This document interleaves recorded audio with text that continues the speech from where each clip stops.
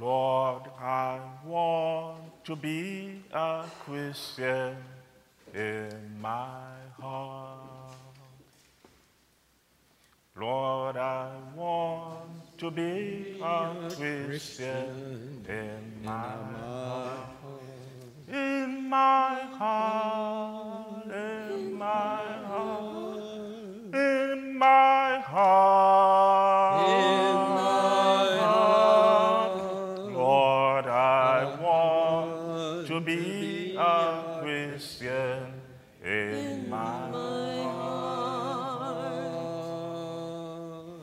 Amen. Amen. Today's reading calls us to examination of conscience, which happens in the heart. You remember we've been reading this sermon on the plain, the Gospel of Luke, chapter 6. And today we end that sermon on the plain. For out of the abundance of the heart, the mouth speaks. It is from here that whatever we say, it is from here what we do, it is from here what we are, flows. That is why the Word of God tells us in the book of Proverbs, chapter 4, 23. Above all, guard your heart. Guard your heart, because this is the wellspring of life. The heart is the center of our being, our person. And because this place is so delicate, so important, even essential, not only in our daily life, but also in our spiritual life, that Christ is ending the parable today by calling us to examination of conscience. For from here flows everything. So today's parable continues where we left last Sunday. Stop judging, and you will not be judged. Stop condemning, and you will not be condemned. And today, he tells us, for a good person, out of the store of his goodness and her goodness produces good fruit. Same thing applies to an evil person.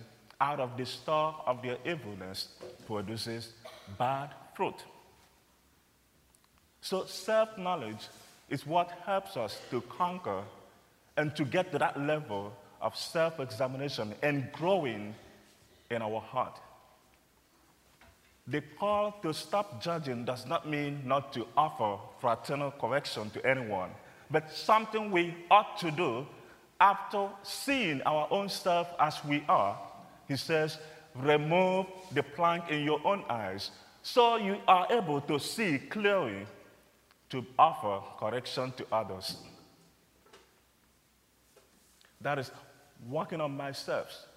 One of the ancient philosophers by name Socrates, he says, unexamined life is not worth living.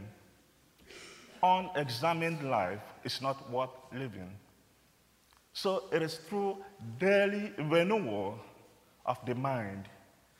Paul, in his letter to Romans, chapter 12, verse 2, he tells us, be not be conformed to the standard of this world, but rather through renewal of your mind, be transformed. So we are able to discern what is good, what is perfect, and what is mature. So it is through renewal of the mind that we are able to see clearly. Instead of being blinded, for a blind person cannot lead another blind person. Christ, the light, has come to offer us his light. In the beginning of the Gospel of John, he tells us, I am the light. The light has come into the world. And for whoever he and she that follows me walks not in darkness, but we have the light of life. So with that light, we can walk in the path of life, so that we are not blinded to lead others. If I'm blinded, then I'm not able to lead. Something applies to others, or whoever is in position of leadership, or even family, as husband, as wife, as a man, a woman, wherever we find ourselves. So in his light, we can see light. So in today's examination of conscience, the church calls us that it is from the store of our goodness No one can offer what they do not have. You cannot give what you do not have. So it is from that store of goodness that we can offer life to others, that we can lead others, that we can even see clearly to call others to correction. The Word of God, the beginning of the Psalm 1, tells us, "Blessed is the one who sits not in the company of sinners, but rather the one whose delight is in the law of the Lord. And on the law of the Lord, he and she meditates day and night." So this is a way of forming the heart, because from here flows. So what forms the heart? You can put it this way: what am I cooking in my heart? What forms my thought? Same book of Proverbs, chapter 23, verse 7, tells us, "As a man thinks in his heart, so he is." So what forms the thought of my heart? What are the content? What goes in here? What do I feed in this place? Do I feed it with the Word of God? Do I feed it with social media? Do I feed it with news from political and social or whatever? So what goes inside here? The first reading tells us, as soon as you open your mouth, you tell us who you are. Because from here flows everything that we say and do. So these are the ways we can work on ourselves, that self-examination. What we feed in the heart, same thing comes out.